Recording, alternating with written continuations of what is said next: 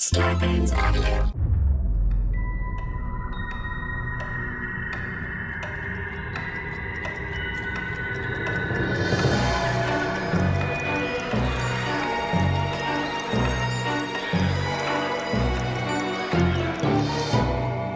Hello, and welcome to the Untold Hour.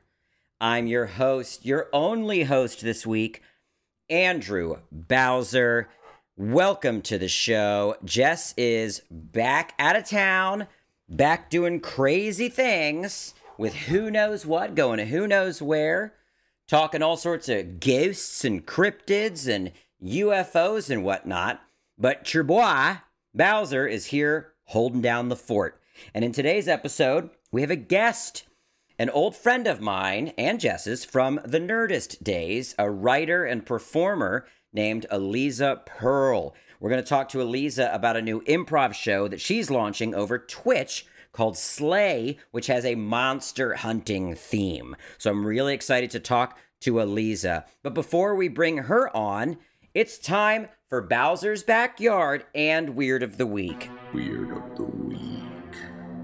Now, I got to take a breath before I get into Bowser's Backyard, because I have been through a journey with this cat.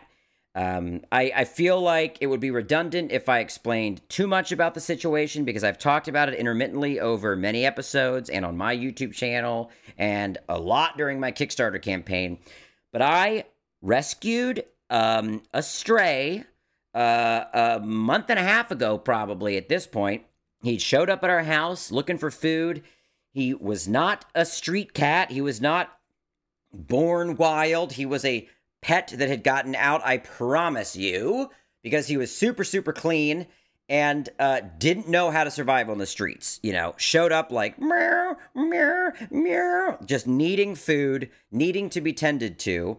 So, working with a rescue, I got a trap, and I trapped him so that we could get him his shots, so that we could see if he was chipped, so that we could get him neutered if he wasn't neutered. One night, before I trapped him, he got into a cat fight down the street with like 3 roughnecks. I'm talking like these cats that he got into a fight with looked like Heathcliff's crew.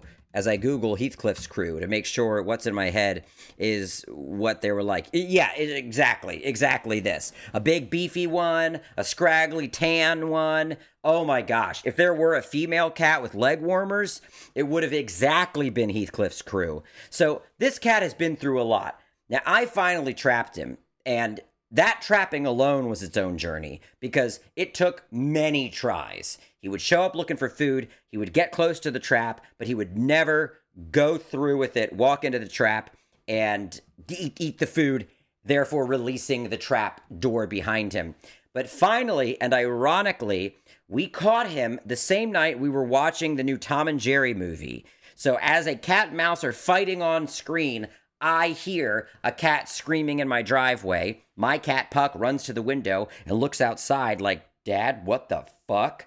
Sure enough, I got him. Now, I brought him in. At first, he lived in my bathroom for a few days while we waited for the vet appointment, because the vet couldn't see him for like 5 days. The cat wasn't happy. The cat was freaked out, bopping around the room like the Tasmanian devil, and he eventually just got up inside of our cabinet drawer in the bathroom, and that was his spot. And he would come out to eat and use his litter box, and then he'd go back into the drawer.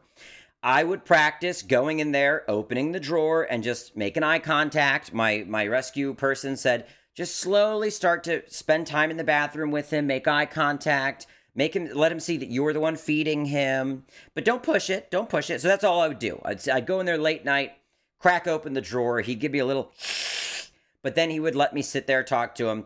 And eventually we got to the point where we were making eye contact, and he was not hissing at me. And then we got to the point where I could come in, feed him, open that drawer, talk to him, leave, and he never hissed at me. So it felt like I was cracking through the shell. By the time we took him to the vet said, "I agree, I think this is a house cat that was either abandoned or got out. Maybe it was what they're calling COVID cats.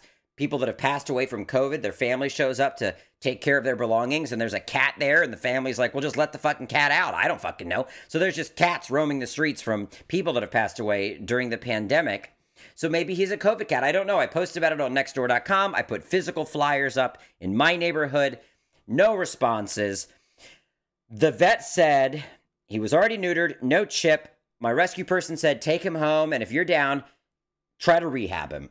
He's probably not fully feral. He was rather docile when he was at the vet. Yeah, I like how I told you it would be redundant if I'd said the story. And now I'm officially just giving you the full story. Because I don't know if I have ever in one place given the full story of the cat now known as Gremi-Boi, okay? So the rescue person said, if you're down to rehab him, I'll walk you through it. We're going to get you a big old Great Dane crate. For a cat, it's like a relocation crate. You can put him in your garage where you work. And after you feed him in the crate for a while, then you start opening the door to the crate. You feed him outside of the crate. And then, next thing you know, you're trying to give him treats. Maybe you wear a cat glove, which is like a scratch-proof glove, and you start letting him get those treats out of your hand. Next thing you know, you're petting the cat. It might take some time, but maybe in a month or two, you can kind of deferalize that cat if he is not full feral. If he is just a house cat who's gone a little wild because he lived on the street for a month, okay? So all behavior points toward him being not fully feral. So I start that process. He's living in my garage. He's in the crate. 2 weeks into that, I decide it's time to open the crate, feed him outside of the crate. Now, I have built a set in my garage for Onyx videos. So there is a false wall in front of my actual garage back wall. That is a plywood, a 2x4s making a frame, and then 2 panels of plywood, and then wood paneling like an old 80s basement. There is a space behind the Onyx set wall and the actual stone or concrete garage wall. It is the perfect space for an alley cat. I mean, it is an alley for a cat. Okay, and he can't go anywhere. You can go behind the wall and he can come out. That's it. I blocked it, though. I knew he'd go back there. I blocked it. I blocked it. I swear to God in heaven I blocked it. The first night he comes out of his crate to eat, it goes well. He looks up at me. I'm like, hey, dude, I'm in your space. You're in my space. But he eats. He eats maybe 5 feet from me. And I look over and I'm like, I got you, dude. It's all good. We're not getting wild. We're just chilling. And he was like, I get it. We're chilling. We're chilly boys. And he eats, and then he casually goes back into his crate and cuddles up in his little bed. And I was like, great. If we do this for another week, we're on our road to the next week being feeding him treats out of a cat-gloved hand, right? That night, I swear to God, I walked out of the garage for maybe 15 minutes. He gets behind the wall. He gets behind the wall. And now he has been in that wall for weeks. Now, before you freak out, he is not stuck behind the wall. He goes behind the wall, sits down or lays down, and then when I feed him, he comes out.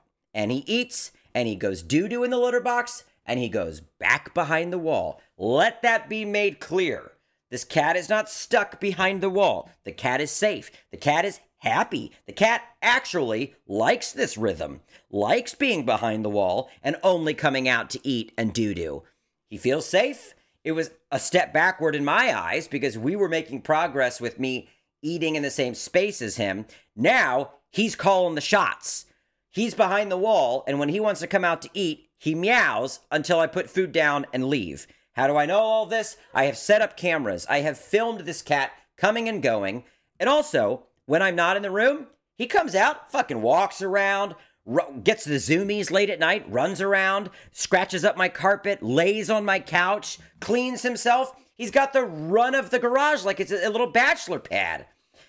And then he goes back into the wall when I come down in the morning. I mean, it's clockwork. If you followed me through the Kickstarter campaign, Gremi-Boi I started calling him Gremi-Boi because I was calling him Gremlin and Hellraiser, and then Gremlin became Gremi, and then Gremi-Boi. Because, you know, he's kind of like a little gremlin. He's still, if you get close to him, he hisses and he scratches. Reminds me of the gremlin that's loose in the science teacher's classroom in the first Gremlins. So he lived in the wall for the run of the Kickstarter, and he'd come out to eat. He was on my live streams. People would wait for Gremi-Boi. They'd be like, where's Gremi-Boi? There he is! I'd be upstairs letting him eat while my YouTube followers were watching him eat. Yes, they even watched him shit at one point. It wasn't my intent, but he decided to take a shit immediately after eating, and that wound up on the live stream. Gremi-Boi is a superstar, but Gremi-Boi has been in the wall for too long. So, my God, this is going to be a 35-minute long story, but that's okay. It came time to get him out of the wall. How are we going to do that? Okay? How are we going to do that? I built a panel that drops and covers the hole that he uses to access the alley. That panel is on strings, and it goes up to the ceiling, and it goes down behind my wardrobe rack where I can hide, holding the 2 strings on little handles that I built that control the panel, okay? I'm telling you, it worked like clockwork. I Kevin McAllistered that shit.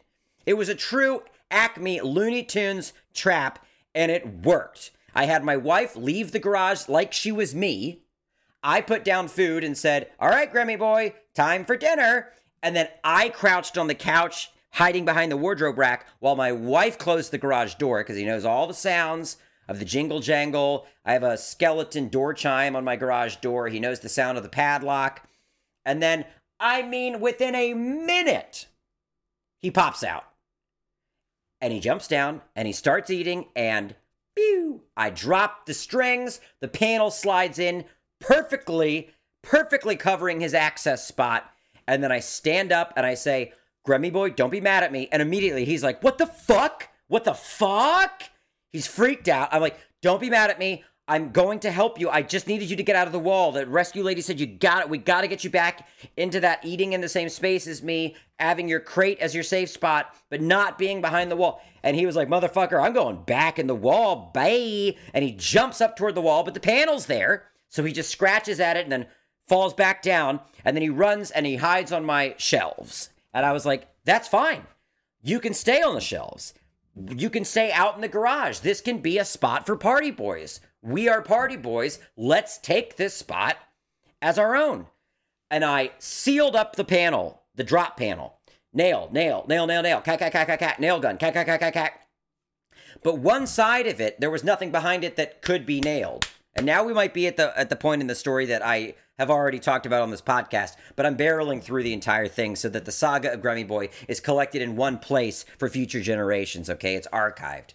So one side of the panel couldn't really be nailed into anything. There wasn't anything directly behind it. It's the alleyway behind it.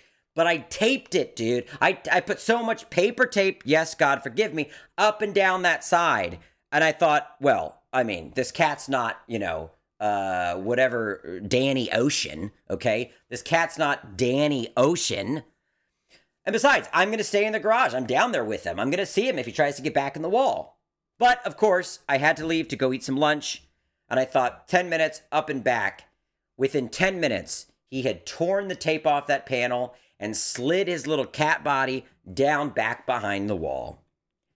Now, big fuck up on my part. Not securing that panel, rookie move. Botch. Hard botch, I don't deny it. This week, we are getting construction done on the front of our house. The entire front yard has been pulled up, concrete broken up, including concrete in the garage, so there is now a hole for a cat to easily run out of the garage. There is now no way I can go to sleep without getting Gremi-Boi out of the wall and into a crate. Because he'll get out in the middle of the night and leave the garage. And, I'll see him hit on the road the next day or taken by a coyote, and I will have failed as someone that's trying to rehab this creature. So what do? For a week, I set my trap again. I had somebody leave the garage, make the sounds that I would make, and I waited. And he never came out of the wall.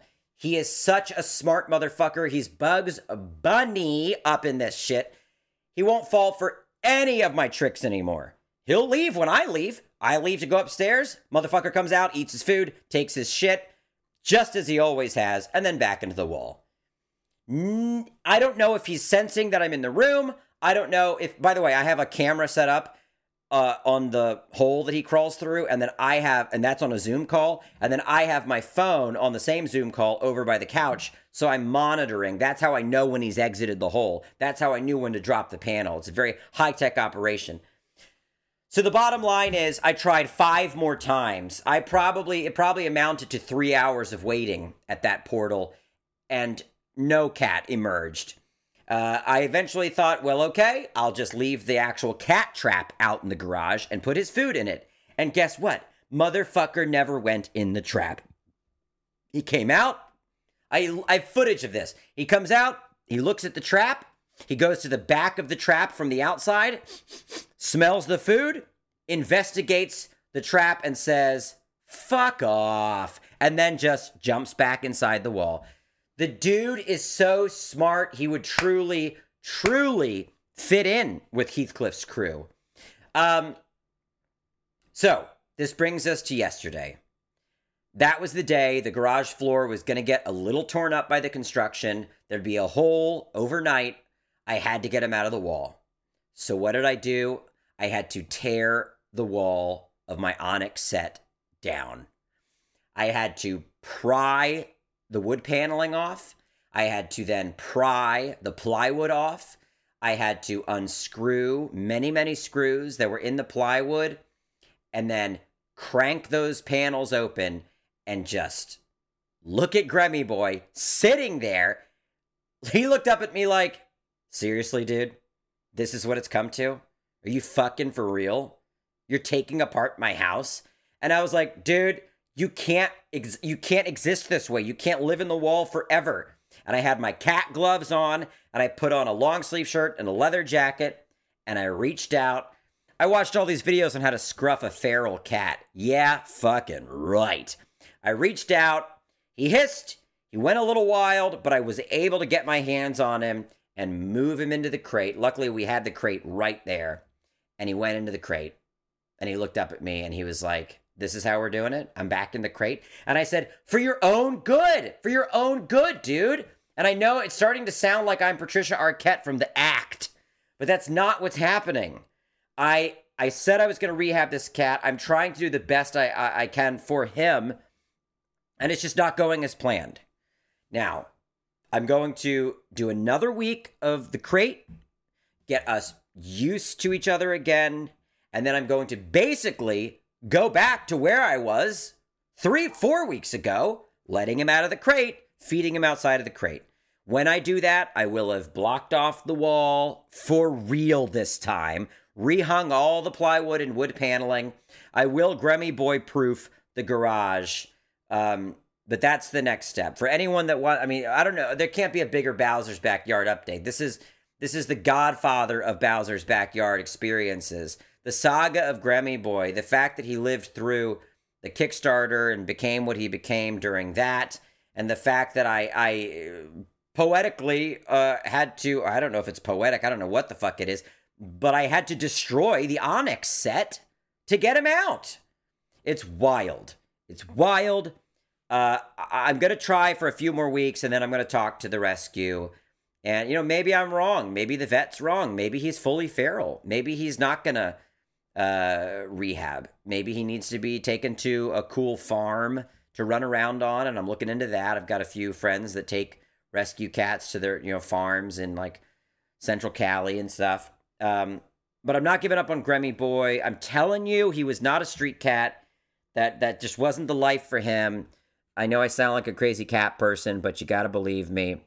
And, he's back to, he's using his litter box in his crate. He's eating his food. He's like, okay, cool. I guess we're back to the crate. Fuck you, dude. We'll see where we go next with the saga of Gremi-Boi. I was going to do Weird of the Week, but there's no point. I just talked about Gremi-Boi for 20 minutes.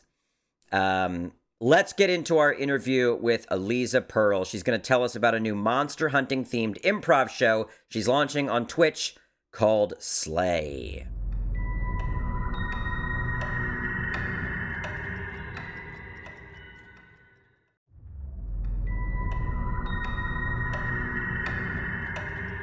Well, I'm super excited to have a very special guest on the Untold Hour this week, Aliza Pearl. Thank you for being here. Thanks, Bowser. It's so good to see you. It's good to see you, too. For those that don't know, we used to work together at Nerdist. Mm-hmm.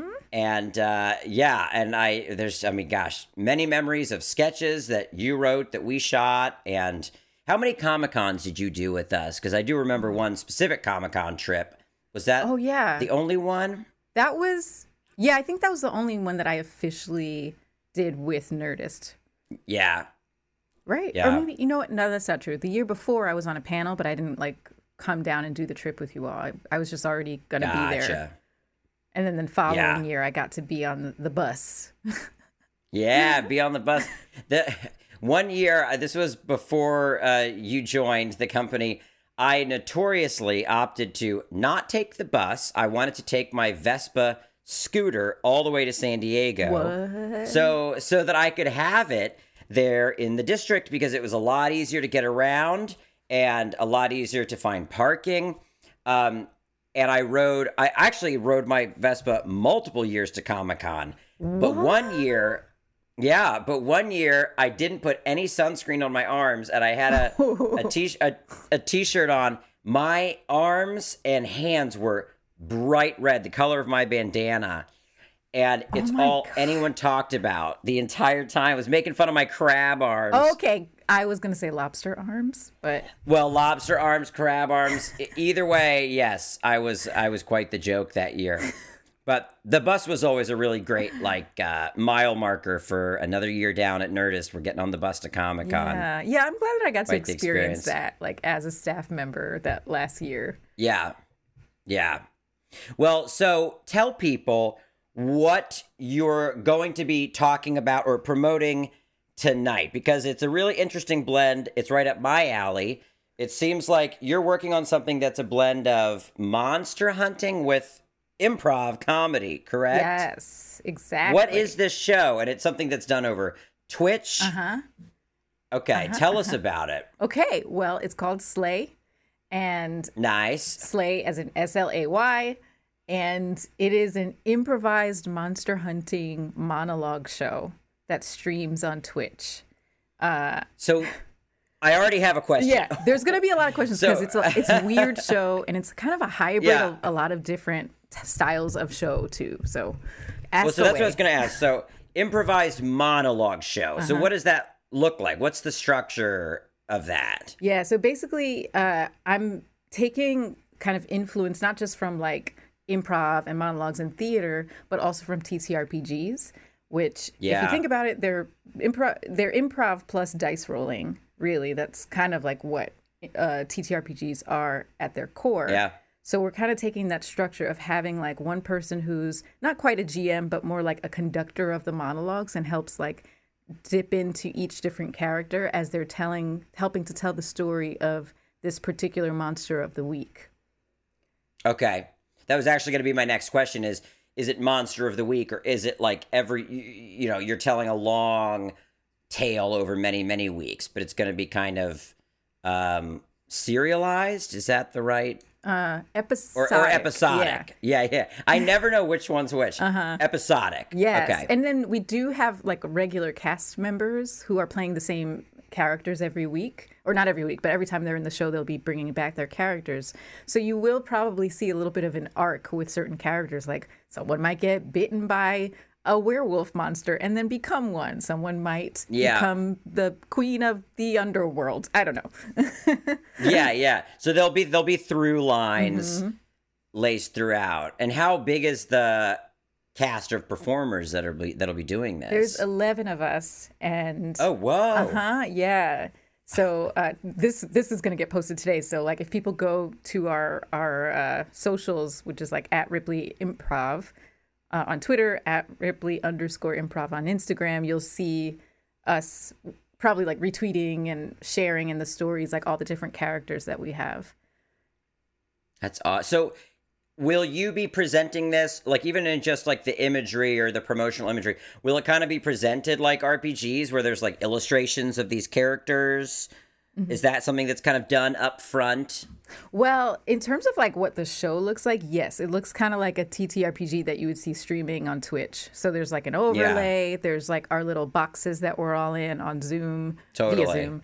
And then as for character art, oh God, I wish I had the time and the budget to make that happen. I know. But we do have I hired my friend who does little animated GIF doodle things. Yeah. So she made these animated character portraits. So it's like our characters in picture, like a picture of us that she put onto this like animated portrait. So that's the closest we've come to character art so far. But hopefully one day we'll get someone to do that. I'm notoriously kind of made fun of for commissioning art before anything else. Like if I'm working on a short or any video or film project, it's like right away I'm commissioning concept art, poster art, and my friends are like, "Do you even have the money to make the thing yet?" And I'm like, "No." But I have to have an illustration to kind of like hang my hat on or put my target aim toward. Yeah. What about the name Ripley? That's the improv team name. Yeah. Is it an alien reference? It 100% is an alien reference. Okay. Yeah. Is that a favorite movie of yours or someone else on the team, or where'd that name come from? Yeah, like we all enjoy sci-fi and we all love that movie in particular. But when we formed in 2016, we were a group of at first seven women, and now we're how many of us? 13, 12, 11? But when we first started, we decided that we wanted to create stories that were about women who were like saving the day, saving the world, saving each other. That's like our mission statement. And so we thought about, the characters and the roles that we get offered as actors and the ones that we play as improv ourselves, like as the writers in the moment, who do we write for ourselves? And we typically write characters like Ripley, like people who are super adept at what they do. They're smart. You should listen to them. You should probably follow what they're going to say because they're going to save your life. Right. Yes, very true. So what came first in your life? Love for sci-fi and fantasy, or love for writing and comedy? Or were they birthed at the same time? Yeah, I feel like for me it was sci-fi and fantasy. Yeah, because like watching Star Trek as a kid and just loving space as a kid and NASA, that came first for me. I didn't know or think I was going to be a writer for a long time. Like it took me, I wrote a thing with someone and won an award. And then I was like, oh, I guess I'm a writer. Like it took me a long. What age was that? Oh, that was several years ago. That was like as a full on adult. But up until that point, even when I was actively writing, I was like, oh, I'm an actor who writes. I'm an actor who just like, I just want to write the things that I want to see, but I'm not going to like pursue a writing career. And I'm still kind of in this weird in between where, to be honest, like I don't really have a super strong desire to be staffed on a show. I just want to like create projects. And so I've had to kind of come to terms with that because I'm like, what am I doing? Like all my friends are getting staffed. Like I should probably be going in that direction. I could make money. I could have a career maybe. But like I don't really want that type of creative career. I do want to create projects. I want to, be on TV and create TV and be behind the scenes. But I think there's a different route for me for some reason. Yeah. I've been in a similar space recently where I'm like, I guess I always thought I'm an actor. I started off as an actor as a kid. I'm an actor and I'm going to audition for movies and TV and then get in one of them. And then that didn't really work. So I started writing and then didn't want to stop acting. So I started acting in my own stuff. Right. And then I started directing the videos because nobody else would. And then I had to learn how to edit. But in the back of my mind, I was like, yeah, but I'm just doing this until I get on a show or get cast in something and can just be an actor. And then that just continued to never happen. So then I just was shaped into somebody that just creates their own content and shapes their own worlds and builds out little, I'm really into world building. Yeah. And I look back and I'm I guess that's all I could have done. It still feels like it was done improvisationally because of other doors closing. But now I realize that's also kind of what I would have always just wanted to do. Yeah. I don't know which came first, the lack of opportunity or my unction to create on my own. Yeah. I guess it doesn't matter which one came first because I feel like I kind of found my space. Yeah. And it doesn't, and it might not look like other people. I think that's something we all figure out. Like, yeah, what you ultimately want to do might not look like a lot of what other people want to do. Yo, it is so hard to turn off that voice in your head that's like, go get a job, go be a writer, go do this. Like, yeah. And I finally realized, I was like, yeah, no, I don't want that. At least not right Yeah. now. Like right now, Yeah. I actually feel super creatively fulfilled, That's good. making my internet shows and doing improv Yeah. and RPGs and GMing and auditioning still. And so, yeah. Yeah. Yeah. And I think that's the most important thing is that you feel fulfilled.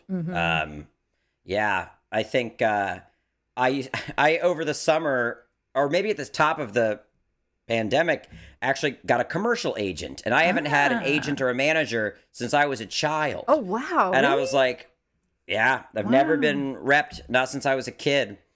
And Wait, I didn't got know a commercial. you were a child actor? Yeah. Wait a But on minute. the East Coast, like in Maryland and Virginia. Wait, are there Yeah. there like non-union Maryland commercials with you as a kid out there somewhere? Yeah. Oh my Yeah. god. Oh my God.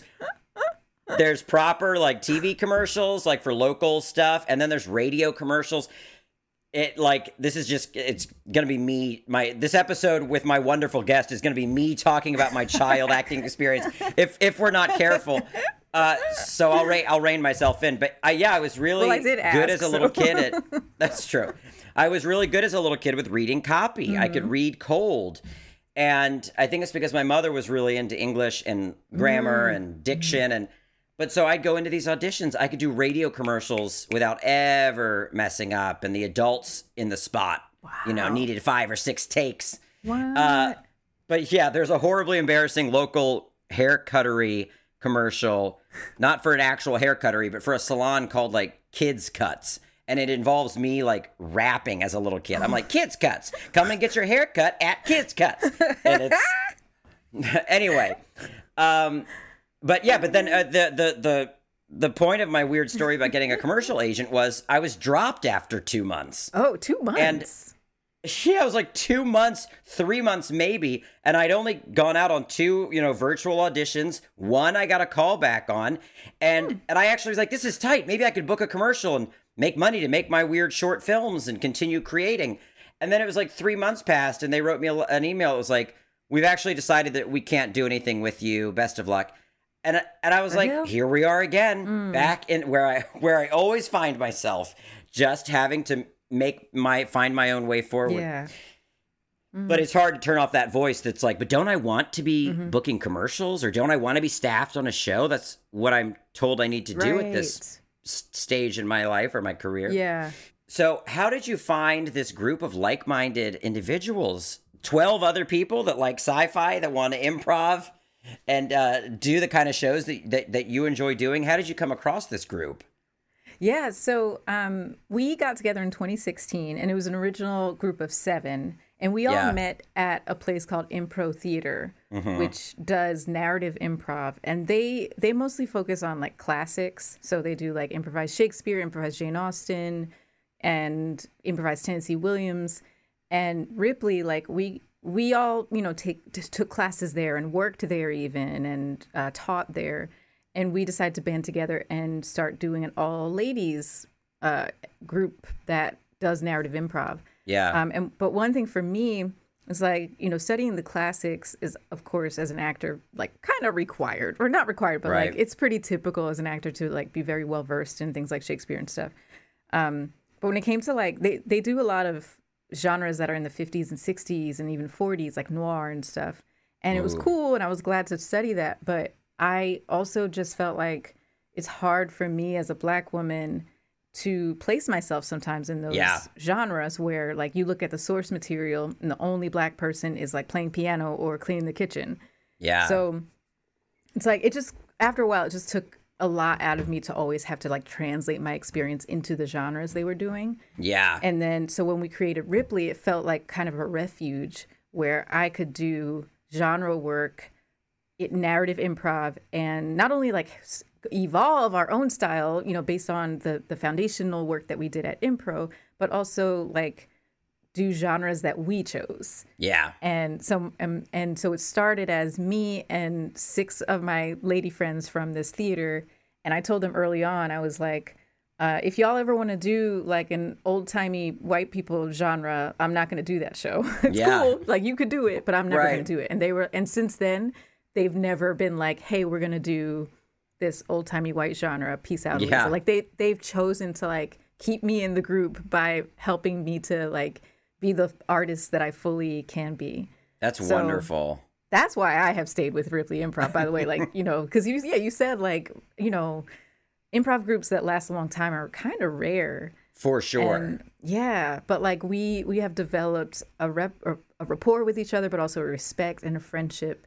And they have stood up for me in ways that I really appreciate. And I've also had to educate them on a lot of stuff too. It was 6 white women and me in the beginning. Yeah. So I've had to teach them a lot of stuff. I've had to call them out on a lot of stuff.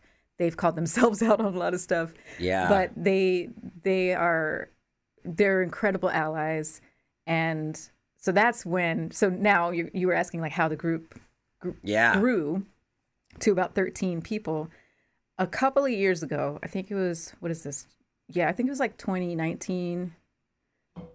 We went on a retreat. It was the original 7 of us. And I had been feeling a kind of way for a while, but never really sharing this with them. But I told them during the retreat, I was like, listen, y'all, I love you all. I love working with this group, but I cannot and I will not be the only woman of color in this group anymore. Mm-hmm. We need to add more members like as soon as possible. Yeah. In a way that makes sense for our group and for the people, for the new members we'll have. But I basically kind of like put my foot down because it had been something that we had been talking about off and on in different ways over the past like probably few years of the group. Yeah. But there was no urgency.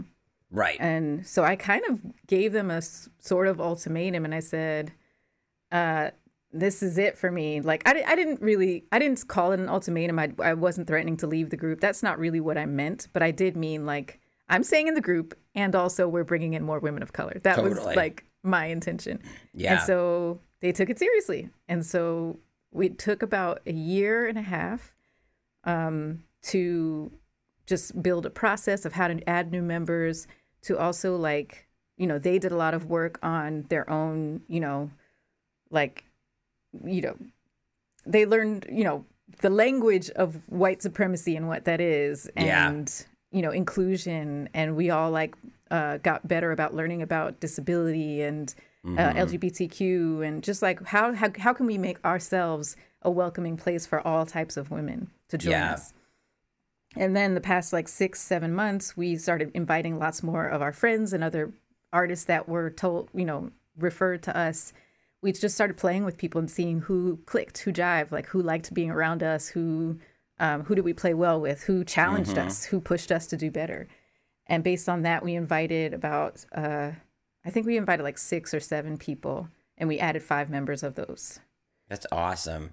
Yeah. It's so improvising together. It's for those that are listening that have never been in an improv group, it's so delicate to find the right collaborators. It requires so much trust and even, kind of just a learned patterns amongst each other that really don't emerge for a number of shows. It's a lot to have added that many members, and I'm glad you did. And I bet it was a process to actually find the performers that would work well within that group. We wanted to add people who would make us better. So I was really keen on being let's not add the people who make us feel good like we're perfect. Let's add people who kind of are. I wanted spitfires in the group, you know what I mean? People who can work well and collaborate and be amicable, whatever that word is.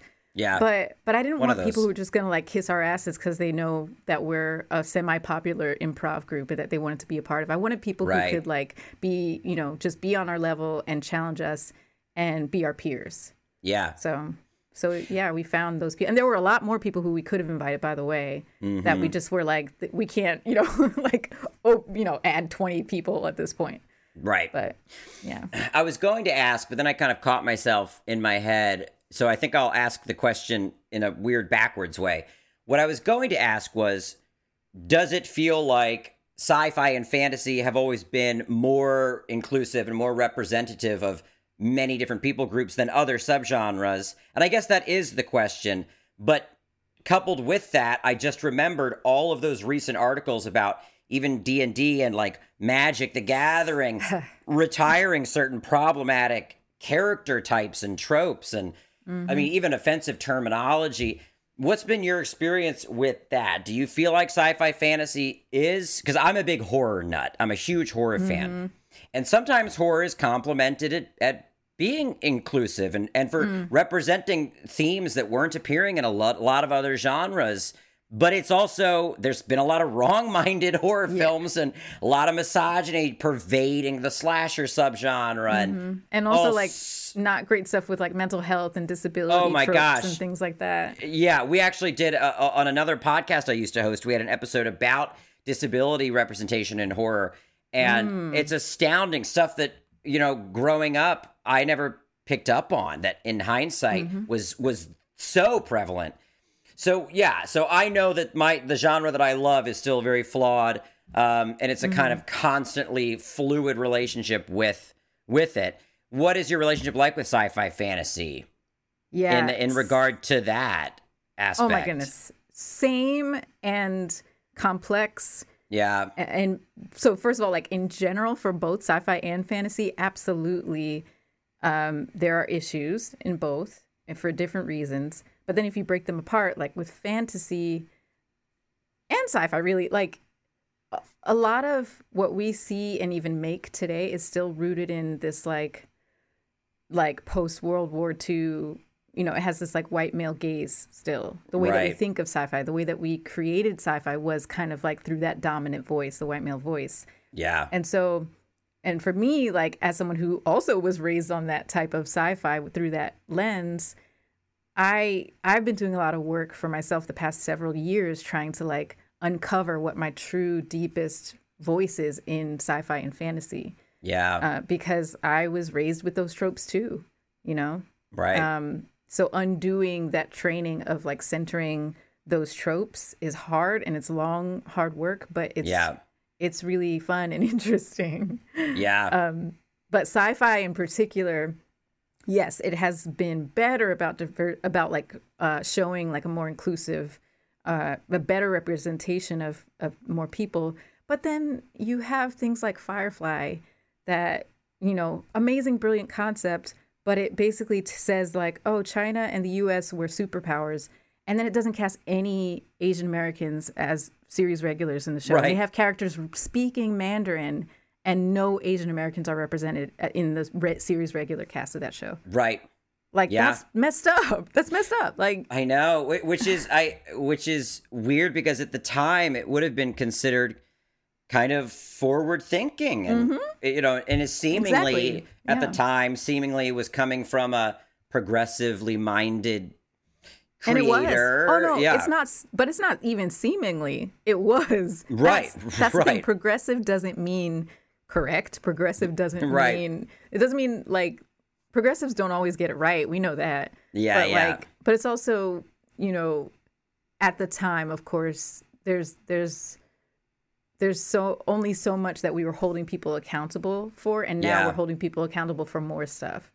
So now that type of show would not fly. Like they would have to correct that. Totally. Yeah. Well, walk us through kind of the structure of what an episode of Slay is going to look like. Like, what's I know the format of a Herald and of some other like long form, like mono scene improv structures. But what will the structure be like? What can people expect if they tune in? Like, how is the inspiration sourced? You know, how is the space kind of shared by the performers, etc.? Yeah. So, okay, from like top to end, here's pretty much what people will see. So before the show starts in the chat in Twitch, we're going to get a suggestion from the audience. Someone is going to pick one and send it to me or whoever is the quote unquote GM of the night, which is really, we call that role the profiler. So whoever's the profile will get the suggestion from our stage manager and then we'll start the show and it's going to like Actually, I don't want to like spoil the reveal of what the show looks like, but I will tell you, you're going to see about 6 per night, 6 of our cast members, about half the cast each night. We're going to basically be doing like a round robin of monologues. Okay. And the whole like concept of this show and the world of the show is that we all work for this secret government agency called DORM, the Department of Occult Risk Management. Nice. Which has an Instagram and a TikTok and a Twitter. Oh, perfect. Nice. Which I know doesn't really make sense for a secretive government agency to be on TikTok. Well, who knows? In 2021, it might make sense. Everybody's got a social media department nowadays. I mean, yeah, they're secretive, but they do have a TikTok. You know what I'm saying? Yeah. But yeah, so like that's the world of the show. Yeah. And so what you're seeing every week is the profiler sitting down in front of her webcam and starting to do the work of piecing together what this monster looks like, acts like, does it talk? Is it corporeal? Getting all the details so that we could build a complete picture of a monster at the end of the story. Yeah. And so the profiler, the conceit of the show is that she's on webcam, but everyone else is like an archival report. Like they've done like their video report of what they did in the field, tracking down this monster and hunting it. And so we're all live, of course, streaming this. We all hear each other and see each other. Nothing's recorded, but we're pretending like the agent characters are doing their like reports back to their supervisor. Got it. So I'll be like clicking, quote unquote, clicking through different people's videos and saying, oh, wow, okay, so this character said that she smelled roses when she was at the crime scene. We have this one's a botanist, so let me see what this agent has to say. And then we click over to her and she starts monologuing as if it's recorded, quote unquote. Yeah.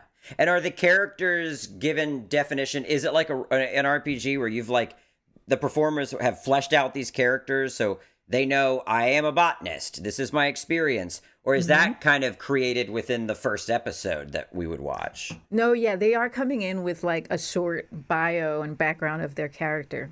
Yeah. Okay. So they know where their character starts off. But I told them, I was like, I don't, definitely like figure out like the bones of your character, but don't flesh them out too much because then we can build and, find them in the improv. Yeah. Well, that sounds awesome. We're not done talking to you, but where can people watch this and when? Just so we get that information out before I move on to talk about some other kind of spooky stuff. Yeah, so the show is going to be at twitch.tv/Ripley Improv. And our show dates are Fridays in May and June. And we're going to be opening May 7th, 6 p.m. Pacific time, 9 p.m. Eastern time. Perfect. And then where can people find it on social media? Yeah, we're at Ripley Improv on Twitter, at Ripley_improv on Instagram. And then if you want to follow a weird secret government agency account, it's called at Occult Risk MGMT. So perfect. At Occult Risk MGMT on That's Twitter, great. Facebook, Twitter, Instagram, and TikTok. Well, I have to ask, since this is the Untold Hour, do you personally have any belief in the paranormal or the occult, whether it be like cryptozoology? Is there a cryptid that you're a fan of? I'm a big goat man guy, a big mothman guy. Oh my God, yes. Did you grow up anywhere where there was a specific urban legend? Oh, yeah. What's your take on paranormal and cryptozoology? Any specific interests? Oh, hell yeah. Hell yeah. So I grew up in New Jersey. And as you may know, Jersey Devil. Jersey Devil, exactly. Also kind of a goat man type. Uh-huh. We also had the Blair Witch Project. That was out of Jersey, I think, right? Yeah, that was Blair in Jersey. Technically, the story. Yeah. Yeah, I think that, because I know that in the film it was Burkittsville, Maryland, but I think they did pull from like urban legends from Jersey, basically all on the Eastern Shore. Yeah, a bunch of different urban legends. Yes, so I definitely grew up having those stories floating around. There was also the Chupacabra story back in, like, I don't know if you're from Maryland. Yeah. I don't know if it was because of like my like where I was living, we have like Black and Caribbean and Latinos. Yeah. But we definitely, like, I knew about the Chupacabra and I was super into the Chupacabra stories. Yeah. Like, I think there was even like an infamous, I feel like one of the sightings of a chupacabra was Long Island, maybe, so not Jersey, but New York. I remember there being reports of like a weird, and everybody thinks it was just like a raccoon, like a dead raccoon, but I want to say it was in like Montauk, but anyway, Oh my which God. I think is upstate New York. I don't know. I just remember like hearing a lot of the stories about it in Texas and like Arizona and Mexico, and just being like, what is this? This is so cool. Yeah. I love the chupacabra. Right? So cool. What about supernatural stuff? Ghosts. Do you believe in ghosts? Do you believe in ghosts and aliens? I'm more of Jess is a ghost person, but Jess is way into aliens. And I have to admit, I almost have no interest in aliens. Oh, interesting. For some reason. But what about you? Ghosts, aliens, both? One or the other? I am a bit of a Scully, but like a hippie Scully. Because like I do believe in ghosts, but I don't think they're what we think they are. Okay. My theory about ghosts is that our bodies like chemically can just be attuned to certain frequencies sometimes. Yeah. And I don't think it's like an outside in thing. I don't think it's like, oh, you see a ghost and then your senses pick it up. I think we kind of create the ghost, but that doesn't mean I don't think it's real. I actually think it is very real, but I think it emanates from whatever is happening with our like bodies and minds and chemicals at that time. Does that make any sense at all? I mean, I think so. I think I'm tracking what you're saying. It's interesting when we talk to people about ghosts, because everybody does kind of have their own take. I look like I'm in like a ghost hunt right now. I love it. On Zoom, because the sun went down while we were on this call, so the only light is from my laptop screen, and it looks like I'm about to... It got so drastically dark, though. I know. It was so bright, and then within like 20 minutes, it's pitch black outside. Everybody kind of has, their different interpretation of ghosts. And I tend to lean toward a really simple, old-fashioned, like, I think ghosts are walking around knocking shit over. I think they're like poltergeist style. But I get the like frequency idea that it's just something kind of we're attuned to. Maybe they're in another dimension, or maybe it's a time loop that's just carved out a path. Sometimes we shift to that level rather than it coming to us. I think that's what I'm saying. Yeah. Totally. Yeah. The reason why I say that, though, is because I had an experience as a kid where... Actually, I had a few experiences as a kid that I might have been seeing some spirits. One of them was kind of a scary spirit. I imagined that there was a little man in my closet. And, And I also would see, like, cats, like ghost cats. We've talked about ghost cats on this podcast. Oh, my gosh. What do you think brought these about? Was it... You imagined the thing in the closet, or you saw it? Was it like kind of a shadow person? Like when you wake up from a nightmare and there's something still lingering? Man, I was like really little. I was maybe like 7 years old. And I remember, I should ask my mom what she remembers about this, because I told her, I was like, there's a man in my closet. And she was like, excuse me? What? Oh my goodness. She freaked out. But then she was like, she looked and there was no one in there. And she was like, what do you mean you saw a man in the closet? I was like, he was little. He was wearing a brown suit and a green tie and beep, beep, beep. And I can still see him now. Wow. It was just like a little man. Did he have a hat? Yeah, he had a little hat. People often talk about the bowler hat man. What? Wait, what? Yeah, like you know what a bowler hat is? Yeah. Yeah, I was gonna look up an image of it, but if you know what I mean. And I actually had a friend who had always seen, and it was in a green suit, I think. Not a brown suit, but they would always see this bowler hat man. It would be like right now I can look out onto my street, and it would be like they could look out and they'd see the bowler hat man for a moment, and then he'd be gone. And my friend never told anyone, but then in her like mid-20s told her sister, and her sister was like, I've always seen the bowler hat man. What? Yeah. And I've actually been trying to get her to come on this podcast forever, and she's not been down.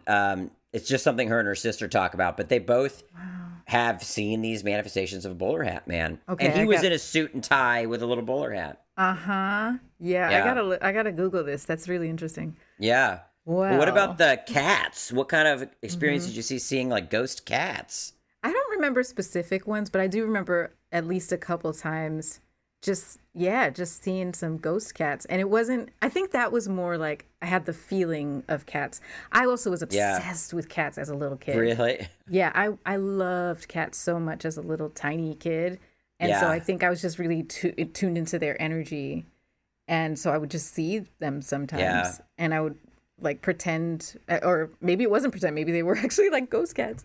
Yeah. Do you think they were the spirits of pets you had, or no, these were just entities on their own? They weren't related to an animal that you had as a pet? Well, not me, because I never had pets. I never had like those Gotcha. types of pets. We had like tank animals like fish and frogs, like swimming frogs. Totally, yeah. So it wasn't our pets, but maybe it was someone else's pet that lived in that house before. I lived in an old house, like, growing up. Yeah. But I wanted to tell you too, the big one though was when I was 13 and my grandmother died and I saw her after she passed away. Oh, wow. And was it a comforting experience? Mm-hmm. It was very, it was, okay, I can tell you exactly. I remember it so clearly. So I'm from Newark, New Jersey, and I have a lot of cousins nearby in Newark and East Orange, New Jersey, like a couple towns over.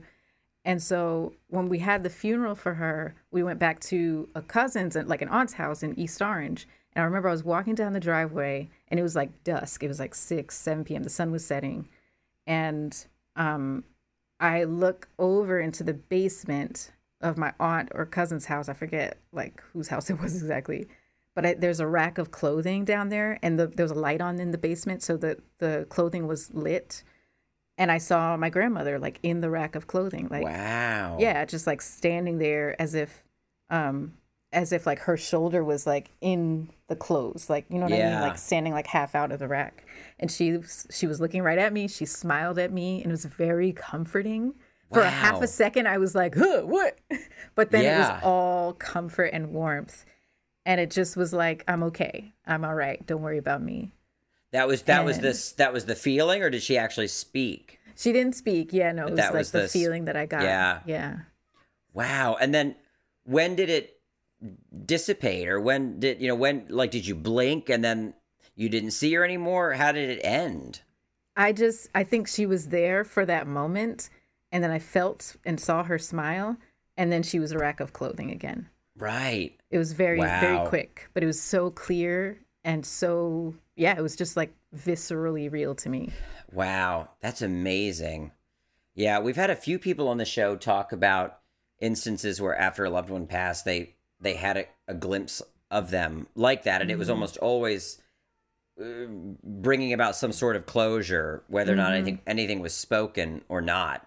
That's really powerful. Wow. Well, thank you for being on our show. I feel like we covered a lot of good ground. And best of luck with your new show.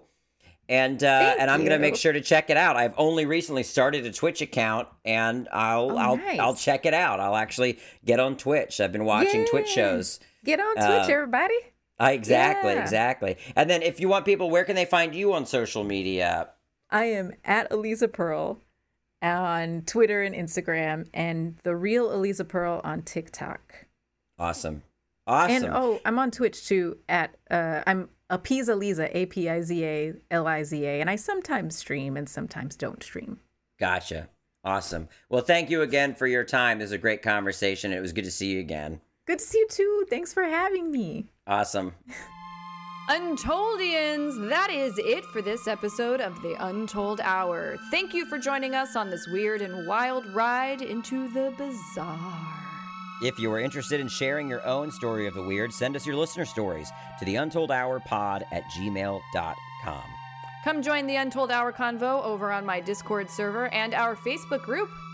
And you can follow us on our socials, Instagram at The Untold Hour and at Untold Hour Pod on Twitter. Starburns Audio. A podcast network.